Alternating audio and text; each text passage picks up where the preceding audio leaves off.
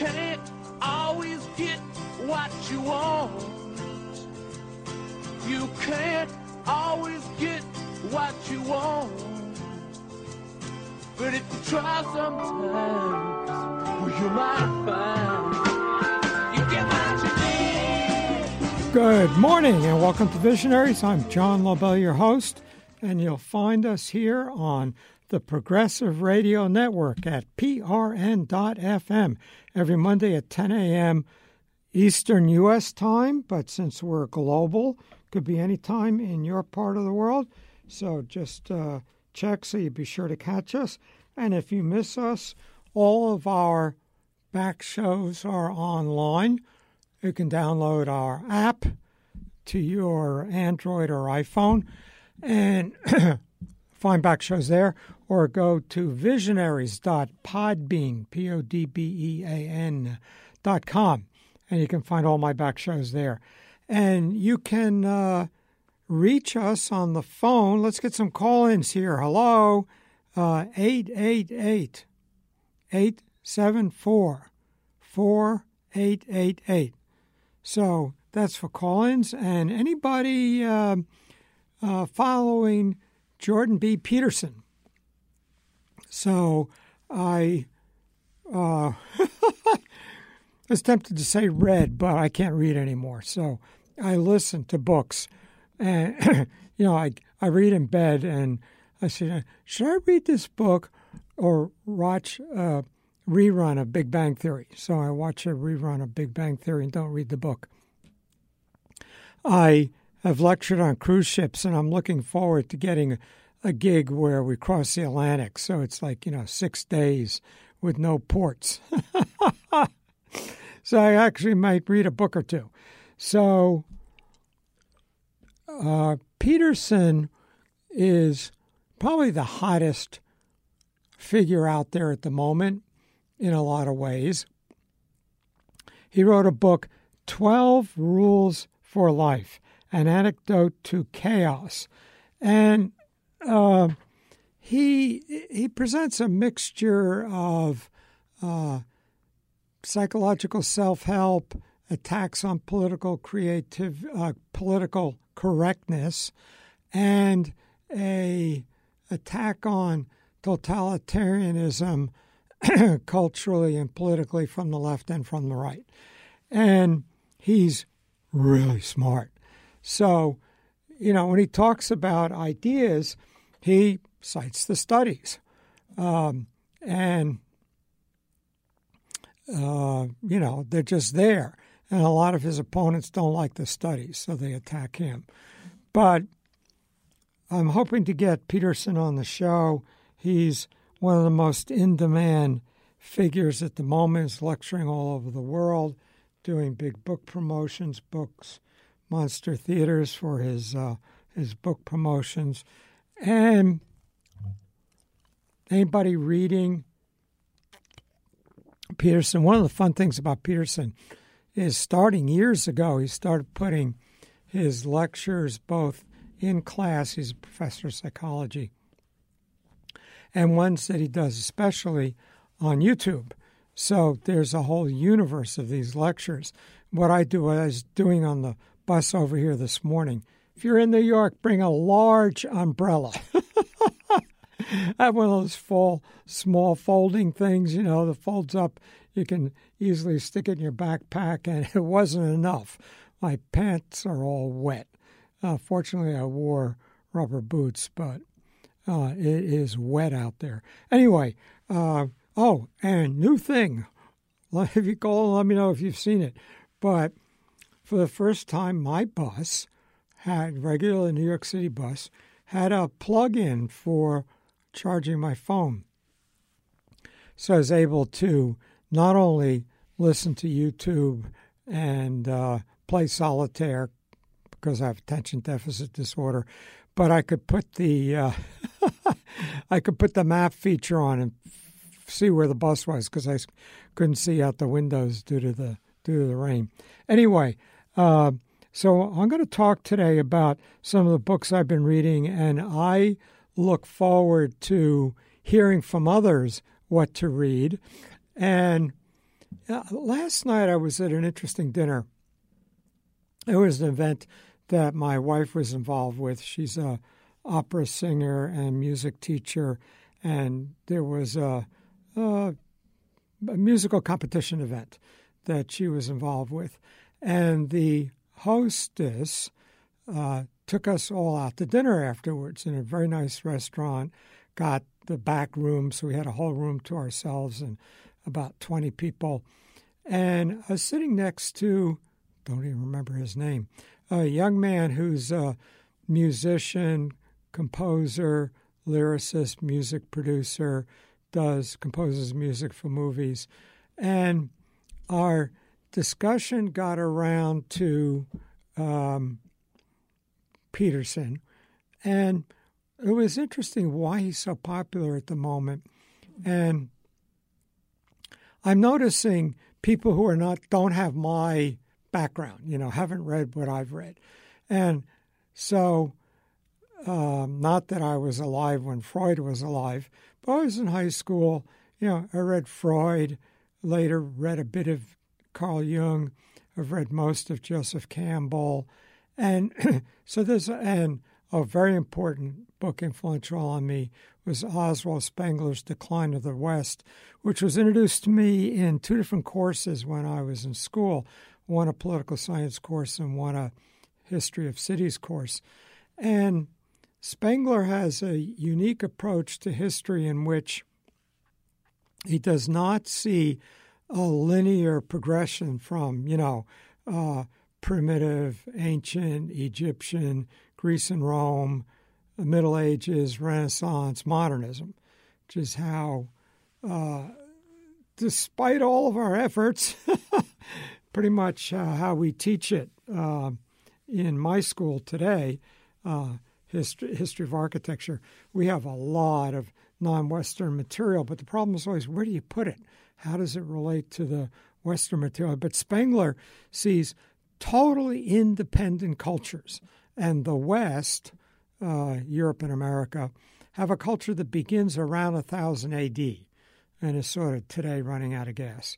And it is distinct from the biblical Middle Eastern cultures. It's distinct from Greco-Roman culture, and of course distinct from Indian or Chinese culture.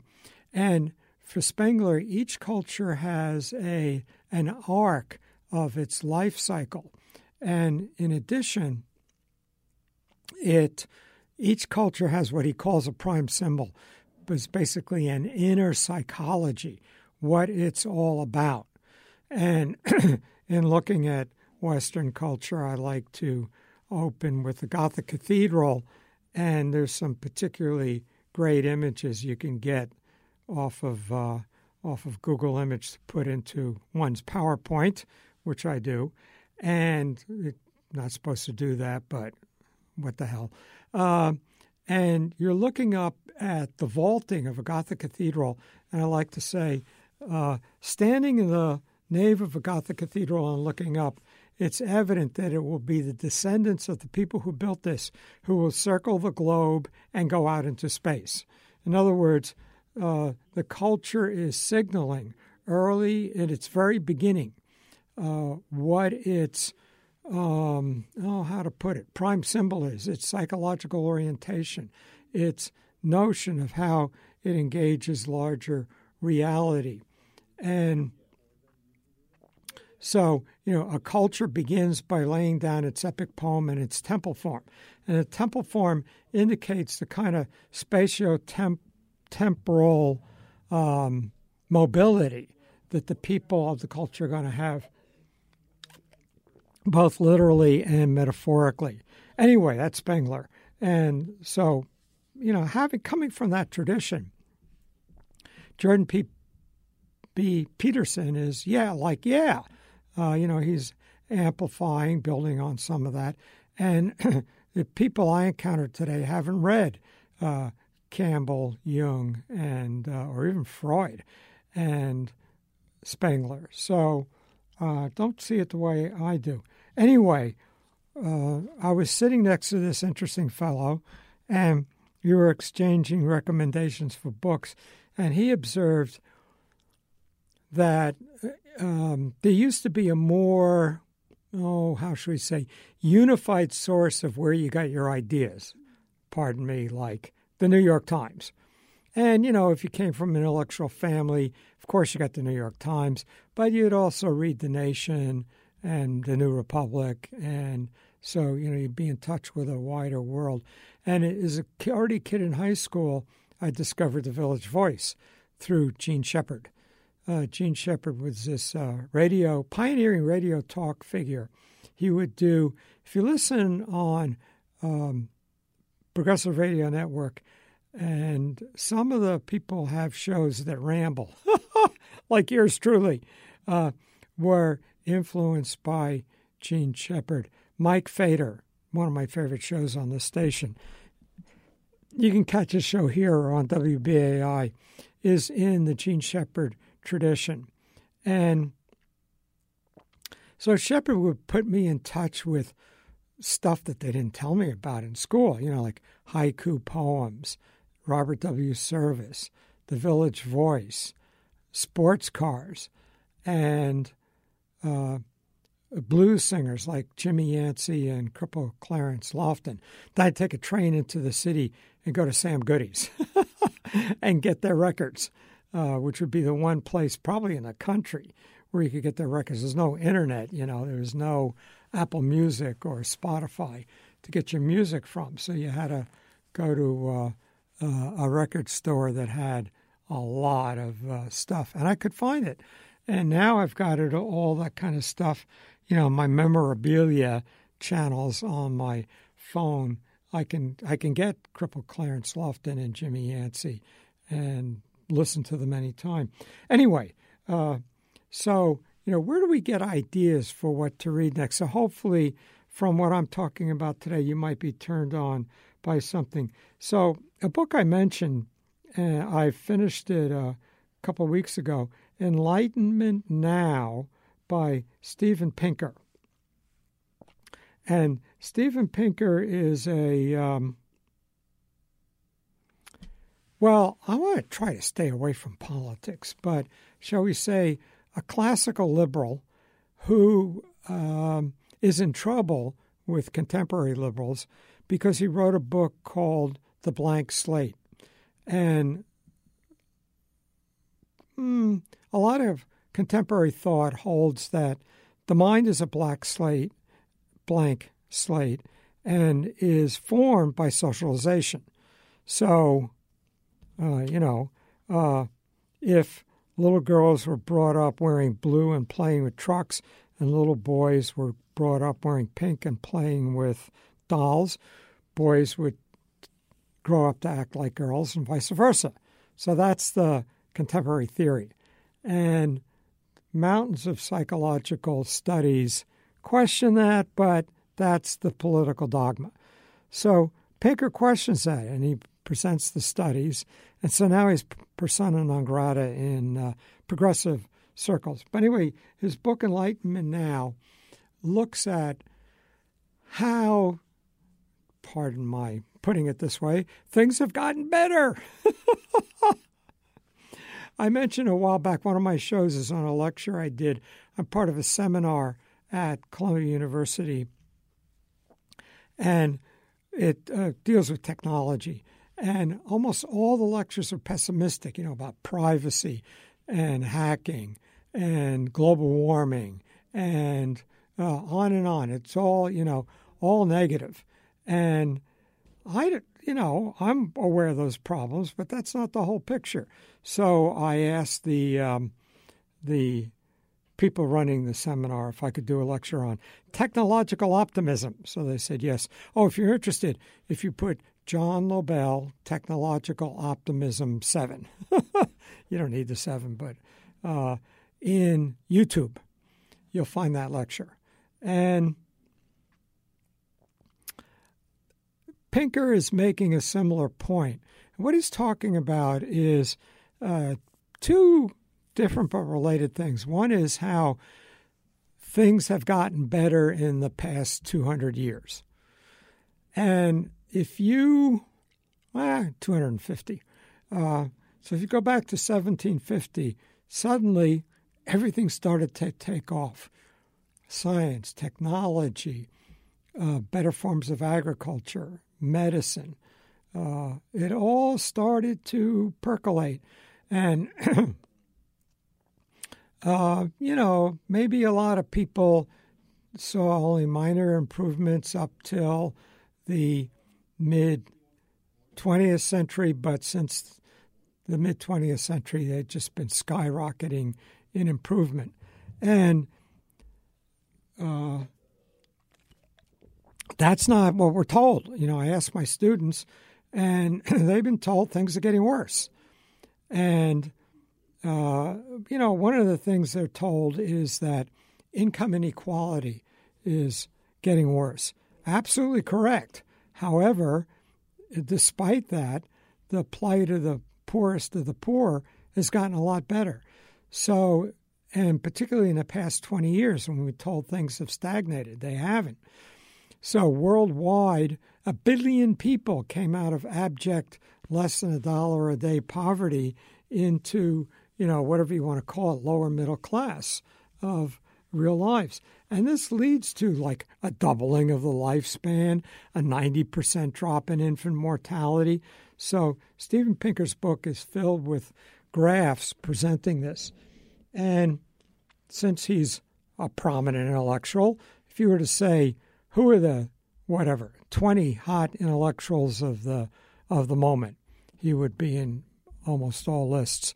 And, so he's on C-SPAN books. He lectures everywhere. It's, it's the same lecture that he gives. They're on YouTube. But he, of course, was asked to give a talk at TED, TED, which used to stand for Technology, Entertainment, Design, founded by a schoolmate of mine, Ricky Saul-Wurman, and now run by Chris Anderson. And I have my problems with TED. It's moved from a strong technological focus to, and I'll use a phrase here that'll only reverberate for older people, but it's become sort of Psychology Today. So Psychology Today was a magazine very prominent in the 1970s and 80s that was applying psychological findings to everyday life. And so pop psychology. And I think a lot of TED has that quality. But anyway, Pinker gave his lecture about how everything's getting better. And he presents quite a bit of detail in his book about the bad stuff. CO2, global warming, income inequality, and general pollution, and the threat of nuclear war. So those are all bad and still out there. But looking at them in a broader context, he doesn't pull any punches. There's a lot of bad stuff. But then looking in some larger context, yes, CO2 is going to continue to rise. It's not good. But other pollutions have dropped like 80 and 90% in developed countries. And it's getting worse in China, but may soon start to improve in China, maybe someday even in India. And, a lot of problems with the automobile. But looking back, horses were not necessarily better. The streets of New York were piled with horse manure. There was as many horses as there was people, and that's not good. There were mountains around New York of horse manure that they tried to cart it out of the city, and people would leave. I remember today there are no abandoned cars, at least not in New York. And I think that's supposed to come from the fact that a car can be recycled. They can use the steel. So a car has value. So someone's going to tow it away, and it'll pay for itself. Whereas in the 70s, my school was in a bad neighborhood, which is now you can't afford. But it was a bad neighborhood then. Should have bought real estate. But anyway, there were abandoned cars all over the block where my school was. And, kids would eventually, the doors would disappear, and then there'd be a fire in the car, and the upholstery would be burnt out, and the kids would play in it, and it would accumulate garbage, and maybe after 5 years it would get towed or not.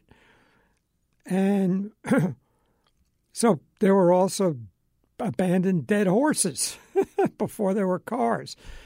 People, your horse fell over dead. You want to spend the money to get it carted away or just pretend, it wasn't yours. So a lot of this stuff is getting a lot better. New York's air is so much more clean than it was 50 years ago, 40 years ago, which to me isn't that long ago. I've been teaching for 50 years, so to me it's all recent. And so Pinker goes into that, and he says, the threat of nuclear war is, that'd be pretty bad, but there's been an 80% drop in the number of nuclear weapons out there. So the likelihood of accidental whatever is hopefully less. And war itself, there's been a huge drop over the past 100 years of deaths from war. And you say, well, how could that be? World War I, World War II, and the war's going on all over now. Well, they're not. The war's going on all over now, as bad as they are, not like World War I and World War II. So anyway, Pinker's book is filled with these, what's it called? Human Progress. There's a website, I think it's called humanprogress.com. I just identified it. I just linked to their Twitter feed and stuff like that. But they keep track of this, that things are getting better, that 1 billion people, many of them in China and some of them in Asia, have come out of abject poverty in the past 20 years. I mean, poof, just like that. And so Pinker documents all this in great detail, and from my knowledge of the field, totally fairly. In other words, he presents where things haven't gone well, he presents it. And he gives a TED Talk, and I see this morning on Twitter links to, I've never seen this before, but TED had about 10 of their regulars viciously attack Pinker's presentation. I've never seen this with, maybe it happens and I haven't seen it, but I've never seen this with any other TED presentation, that people are so upset that Pinker is demonstrating that things are getting better. Wealth, life expectancy, health, infant mortality, maternal mortality, on and on and on. The poorest people in the United States, for the most part, have hot and cold running water. Sometimes they don't. In New York City, public housing doesn't keep up on its repairs the way it should. But for the most part, most people have a smartphone, have access to the internet. Government programs will help you get one if you can't otherwise afford one. Nobody had that 20 years ago. Nobody had a smartphone. They didn't exist. And, when, the whole story, when the first mobile phone developed by Motorola was $4,000, and very few people could afford that. And it was the size of a brick. And so I remember those phones. The next generation, my wife got one. So she had one. Then eventually they got real small and convenient. I got one. But very few people had mobile phones. Now in the United States, what is it? Pick a number. 90% of people have not just a mobile phone, but a smartphone, get on the internet. And you go to a poor continent like Africa, 2/3 of the people in Africa have phones, mobile phones. So it's getting better. And they just can't stand that that Steven Pinker has pointed that out. And the attacks were so ad hominem and vicious and just wrong-headed, that he accuse him of relying on science and vicious attacks on science. That science is not the only form of knowledge. Science is objective and doesn't take into account one's subjectivity. Like, what does that mean? That if I don't like it, it's not true? If somebody presents a scientific study, you think there's something wrong with it, assuming you have the resources at a university, you do a scientific study and say, I don't get those results. I think there's something wrong. And science doesn't always work as well as it should that way. Between 40 and 90% of studies, depending upon the field, can't be replicated, but that means 10 to 60% can be. And eventually, it gets to something that people agree on. We're not sure yet. Well, are carbs bad? Are proteins bad? Are vitamins bad? Are fats bad? Well, maybe someday. Actually, they probably never have an answer for that, because it probably depends on the individual and the kind of food and that kind of thing. But, pardon me, I thought I turned my phone off. So, anyway, the attacks on Pinker on this TED, I guess it's on their website. I'll have to go look. I saw it through Twitter. I just clicked on the link. Are really amazing.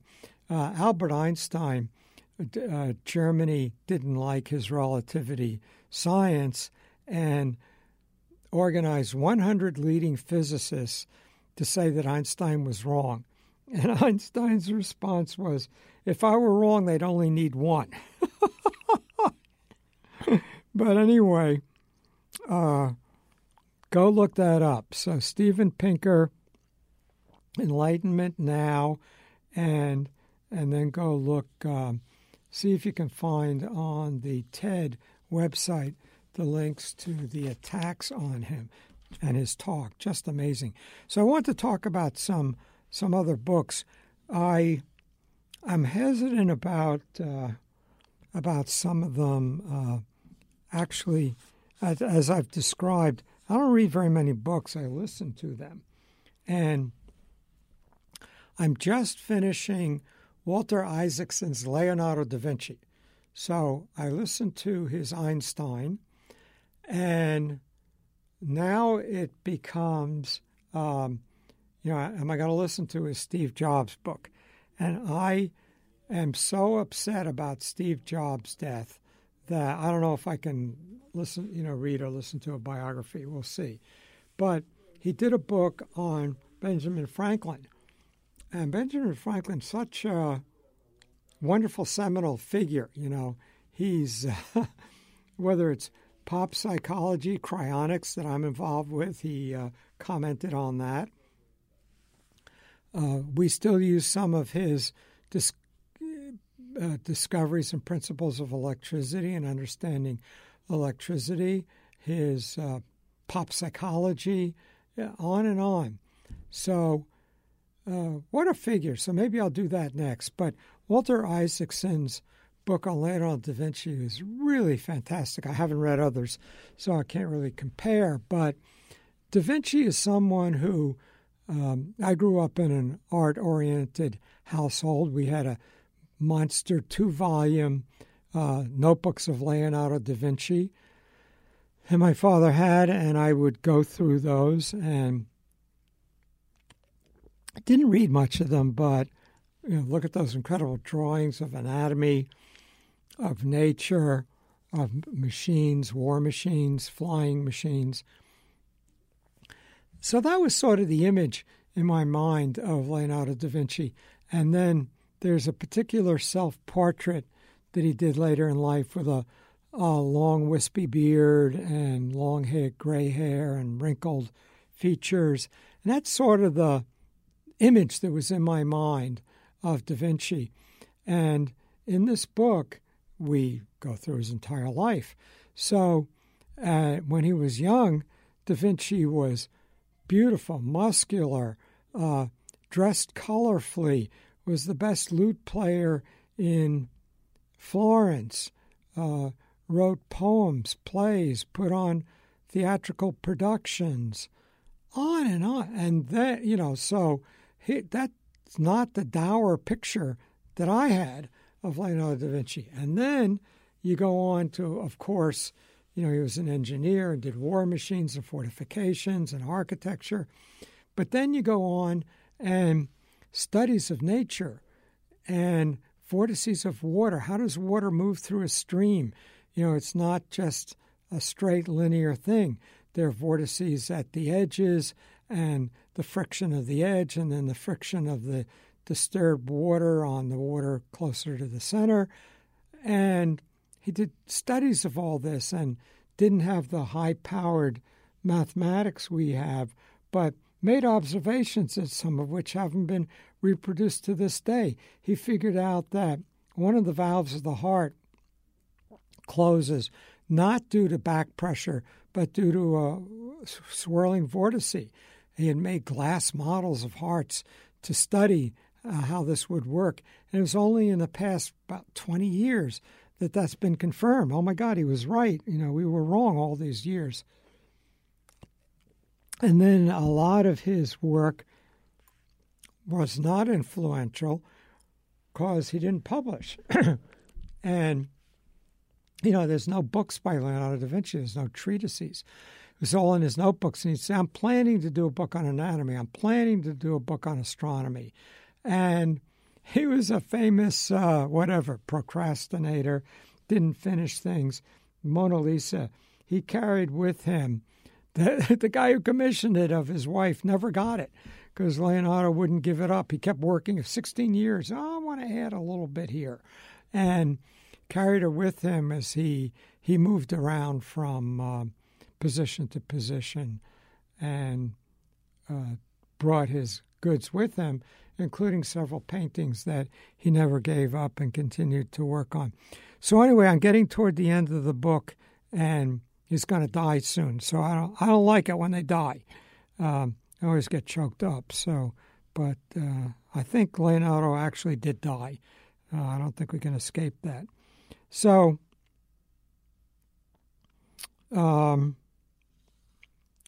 that's a couple books that I'm still in the middle of, or just finished, as the case of Enlightenment Now. And I've downloaded a bunch more. I just started one on the world is not what you think, on quantum theory. So I'll tell you more about that when I get further through it. But I've been going through these books, and I figured I'd tell you about a couple more. Way down on my list for, when did I get? 2015. Time flies. I'll get around to reading a book, and I go to write a review on Amazon, and does anybody care? That book's from 3 years ago. Well, I care. I kind of stay current on books. They stay with me. I don't necessarily read a book when it comes out so much as, and then it sticks with me. I'll refer back to it years later. So one of my favorite figures is David Deutsch. And David Deutsch is, I think he's an Israeli Englishman. And so he's at, I think, Cambridge University, and he's one of the pioneers of quantum computing. And he wrote a book called The Fabric of Reality, which is already about 20 years old. And it was, some people I knew were reading it at the time. And he was trying to put together a notion of reality based on relativity, quantum theory, evolution, and Karl Popper's notion of science. And one other thing, that these are the most important fundamental ideas, and how do they become unified. In the beginning of Infinity, Well, first of all, he developed some of the algorithms that show that quantum computing is possible. So he's a major pioneering figure in quantum computing. And he says, I once practically invented it. Now there's so much going on, I can't even keep track of it, in the field. But he's got a great way of stating his position on quantum theory coming from quantum computing. So a quantum computer, if we could make one of a substantial number of qubits. So a qubit is like a bit, but a quantum bit. And a bit is either on or off. And a qubit is neither on nor off till we look at it. And can actually be in all possible positions. So that can make a very powerful computer. As I understand it, in my limited way, if you had a telephone book with 1 million listings, and they were in random order, and you wanted to find John LaBelle's phone number, on average, your computer would have to look at 500,000 names before statistically it'll come across John LaBelle after 500,000 looks. In worst case scenario, best case scenario will be the first name, worst case scenario will be the last name. We're assuming it's not alphabetical. But your cursor, in effect, can only look in one place at one time. And if you can do 1 million a second, it'd take a half a second to look at all 500,000. But a quantum cursor could look at all 1 million names in one shot. And, well, how's that work? Well, because reality is very different than we think it is, in the quantum world anyway. And so this could make unbelievably powerful computers. One of the things they're worried about is that all security is done with encryption, like you get access to your Citibank bank account, but nobody else does, hopefully, and is protected by encryption. Well, that encryption is done with prime numbers that are multiplied and divided, and a computer could crack that encryption. It could do that division of the prime numbers. But if you took half the world's computers, it would still take them 1,000 years to crack your Citibank bank account. So it's reasonably secure. A modestly robust quantum computer could do it in 3 seconds or something like that. So they're worried. On the one hand, they're working like crazy to get this quantum computer. And people who worry about that kind of thing say, if China gets it first, we're permanently left behind. And Google and Amazon and IBM and Microsoft are all in this huge race to be the first to get a robust quantum computer. They can make simple ones, but the simple ones they can make can't do any better than a standard computer. But they think this year they'll have robust ones that can go much further. Well, before I go on with David Deutsch, just a reminder, I'm John LaBelle.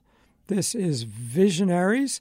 We're at prn.fm every Monday at 10 a.m., and you can catch all of our back shows on visionaries.podbean.com, and you can download our app for iPhone and Android. So go to your app store and you can get that. So I was talking about David Deutsch, who takes this fun position that, so how does this quantum computer work? I didn't get to that. And when the electron could go through either of two slits in a piece of aluminum foil to hit the target, and which one does it go through? Well, if we look at it, it goes through the left or the right one. But if we're not looking at it, it goes through both or neither. So, very irrational world out there. And how does it do that? Well, one of them involves parallel universes. When the electron gets to the two slits in one universe, ours, it goes through one slit, and in another universe, it goes through another slit. And so that's the many worlds theory of quantum theory. And David Deutsch is a big proponent of that. And so he likes to say, a quantum computer gets its prodigious power by harnessing its siblings in parallel universes. And they are prodigiously powerful, so he takes that as proof that these parallel universes exist. Anyway, The Beginnings of Infinity is an optimistic book in which first he presents a very complicated idea, and that is that humans are infinite. And what he means is, okay, so we're intelligent, and there's a theory that we run into this extraterrestrial life form, and it is so much more intelligent than us, then we can't understand what it's doing any more than our dog can understand quantum theory. Dogs are intelligent. They have a sense of what's going on.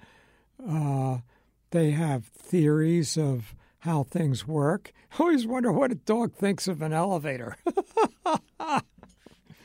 But anyway, they don't seem to be freaked by them. But we are so much more intelligent than dogs or cats or ants. Not so sure about birds. We're beginning to discover they're pretty smart.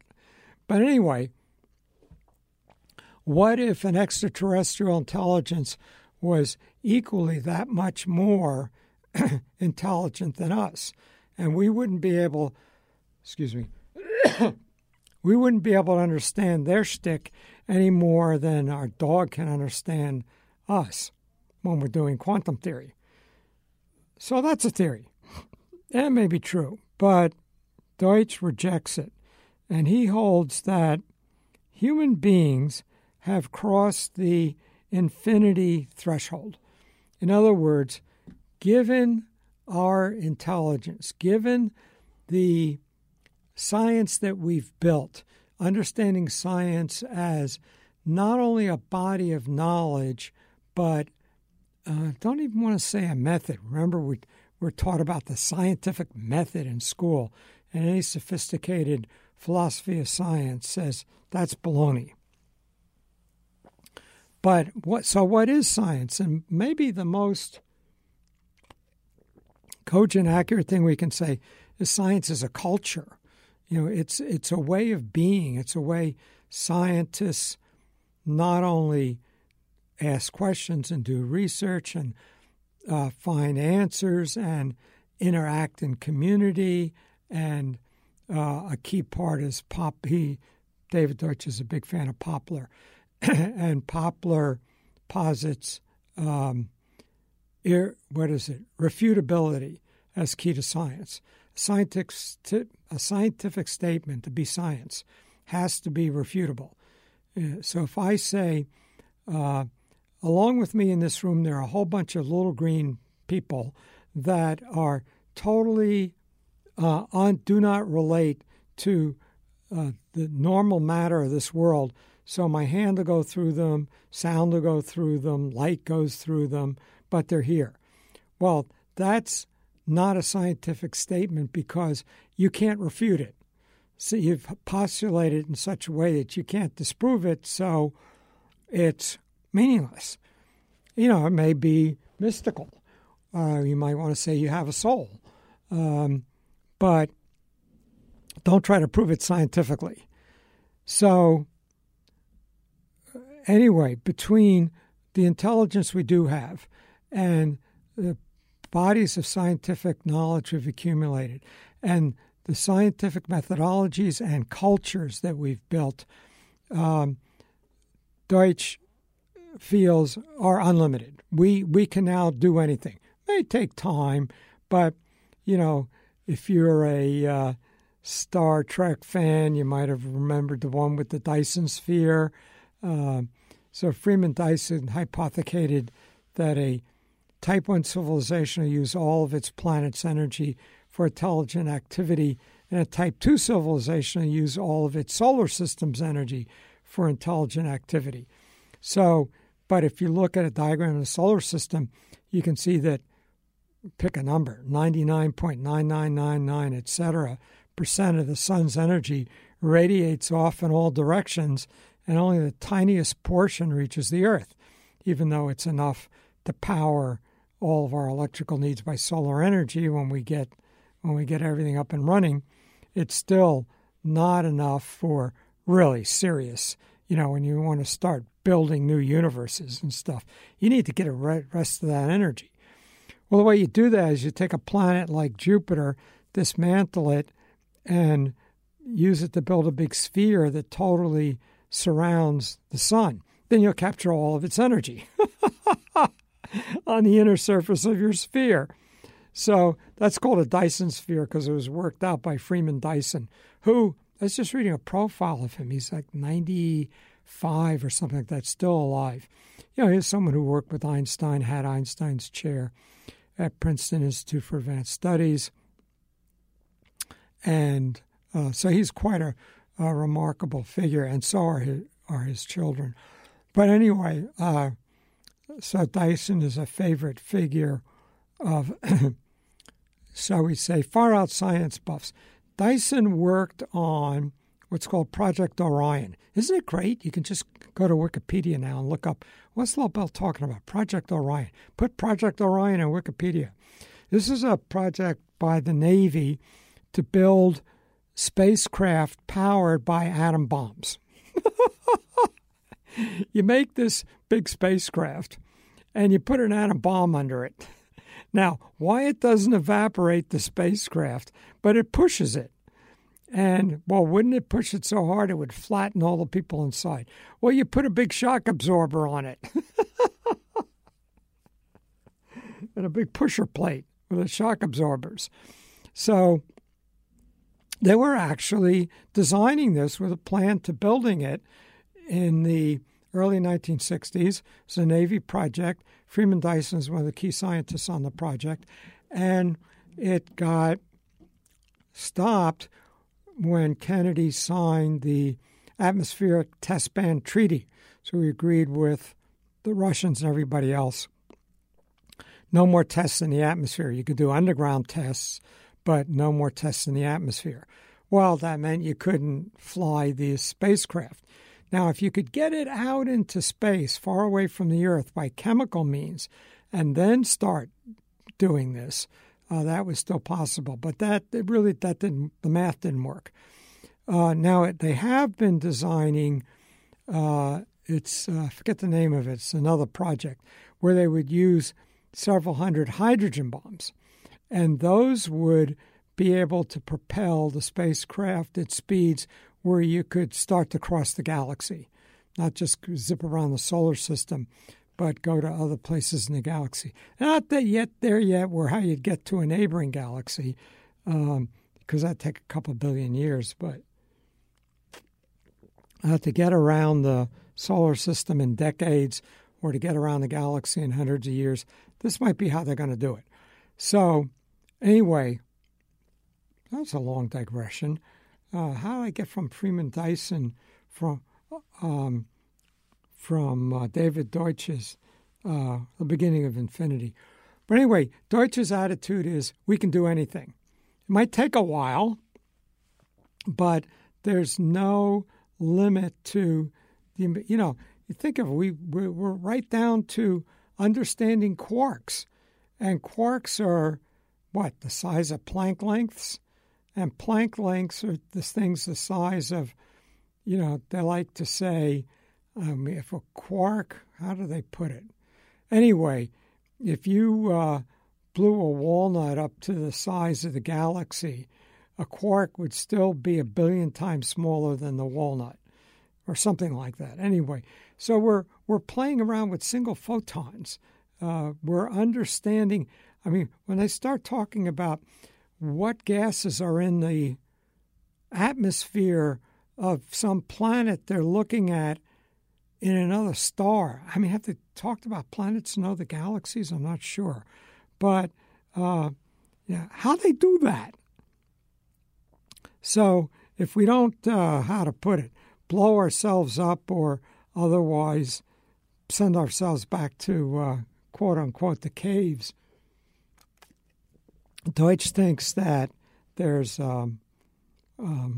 infinity is, as Buzz Lightyear puts it, to infinity and beyond. Now, I have a disagreement with these let's call them materialists, and that is there's a notion of, we've made this progress and it's going to keep going. And I'm, as I said at the beginning of the show, I'm a Spenglerian. And I think that, no, cultures have a life cycle or an arc of a life cycle. And there's a point where, it starts to run out of energy. So, well, how can it do that? Well, it's, how do we value, what do we value? And you start seeing, well, I described earlier, the attacks on Pinker and his optimism, and a lot of them were attacks on science. Science is under attack, and from a lot of quarters, and could be shut down. People, you remember we went to the moon, we visited it 6 times, and then they said, okay, no more, we're not going to do that. And now it's up to individual entrepreneurs like Bezos and, what's his name? Tesla. To actually go to the moon or go to Mars. And we're relying on them. But in terms of a common will, I'm not sure that common will is there. So wrapping up, a couple more books. I'm just looking. What I did was I printed out my library from Audible, where my audiobooks are. Here's a really cool one. 0 to 1, Notes on Startups or How to Build the Future. And interesting, I try not to let politics bother me. So this is a book by Peter Thiel, who is a famous venture capitalist and infamous for backing Trump, but I don't know where he stands now. But putting that aside, he's an interesting VC. So he comes from this background as a lawyer, and he's got a really great way of seeing things. He considers education. He says, is education a luxury or an investment? Do you go to college for 4 years to enjoy yourself, whether it's partying or reading, or because it's going to give you a better future? It's an investment. And he says, I think it's neither. I think it's insurance. That you could do a lot better than going to college. I like to say, if a young person comes to you and says, I've got 4 years and $100,000, what should I do? Yeah, maybe there are better things to do than go to college for 4 years. But if you don't, you're taking a risk. Do you want to take that risk? Suppose you want to say, instead I'm going to become an entrepreneur. Okay, what percent of entrepreneurial ventures make it? Some make it very big. Most probably don't make it at all. So do you want to take that risk, or do you want to go to a top college and then get an MBA, and then go to work for McKinsey or a law firm. And so that's how Peter Thiel sees college. And actually, he's the one who set up the Thiel Foundation to, if a kid is interested in dropping out of college, the Thiel Foundation will support him while he's working on whatever idea he or she has. But anyway, 0 to 1, this book is about how it's relatively, it's not easy, but relatively easy to go from a successful company to a super successful company, but to go from zero, nothing, to just the first million, as they like to put it, is really hard. So how do you do that? So he did a course at Stanford on that, and one of the students recorded the course and got together with him to create this book. And one of the things in this book that the single most valuable thing, and there's lots in there of value. I've read it 2 or 3 times. It's really, really a terrific, really a terrific investment of something to read. But his favorite question is, what do you believe that almost nobody else believes? In other words, you come to him and you say, because he's a venture capitalist, you get your 20 minutes and you say, here's my idea. I want to open a restaurant. He says, yeah, so are a million other people. You got anything original in mind? Because restaurants are unbelievably competitive. Oh, one of the things he advocates is monopolies. In other words, don't do something where you compete with everyone else and you're driven to a low price. Don't open one more pizza place, but open do a business no one else is doing so you can dominate it. But anyway, so his favorite question is, what do you believe that nobody else believes, or almost nobody else believes? And so let's wrap up with that. Let's keep it in mind for next week. And this is John LaBelle. This is Visionaries. We're here every Monday on the Progressive Radio Network, 10 a.m. New York time, whatever time your part of the world. See you next week.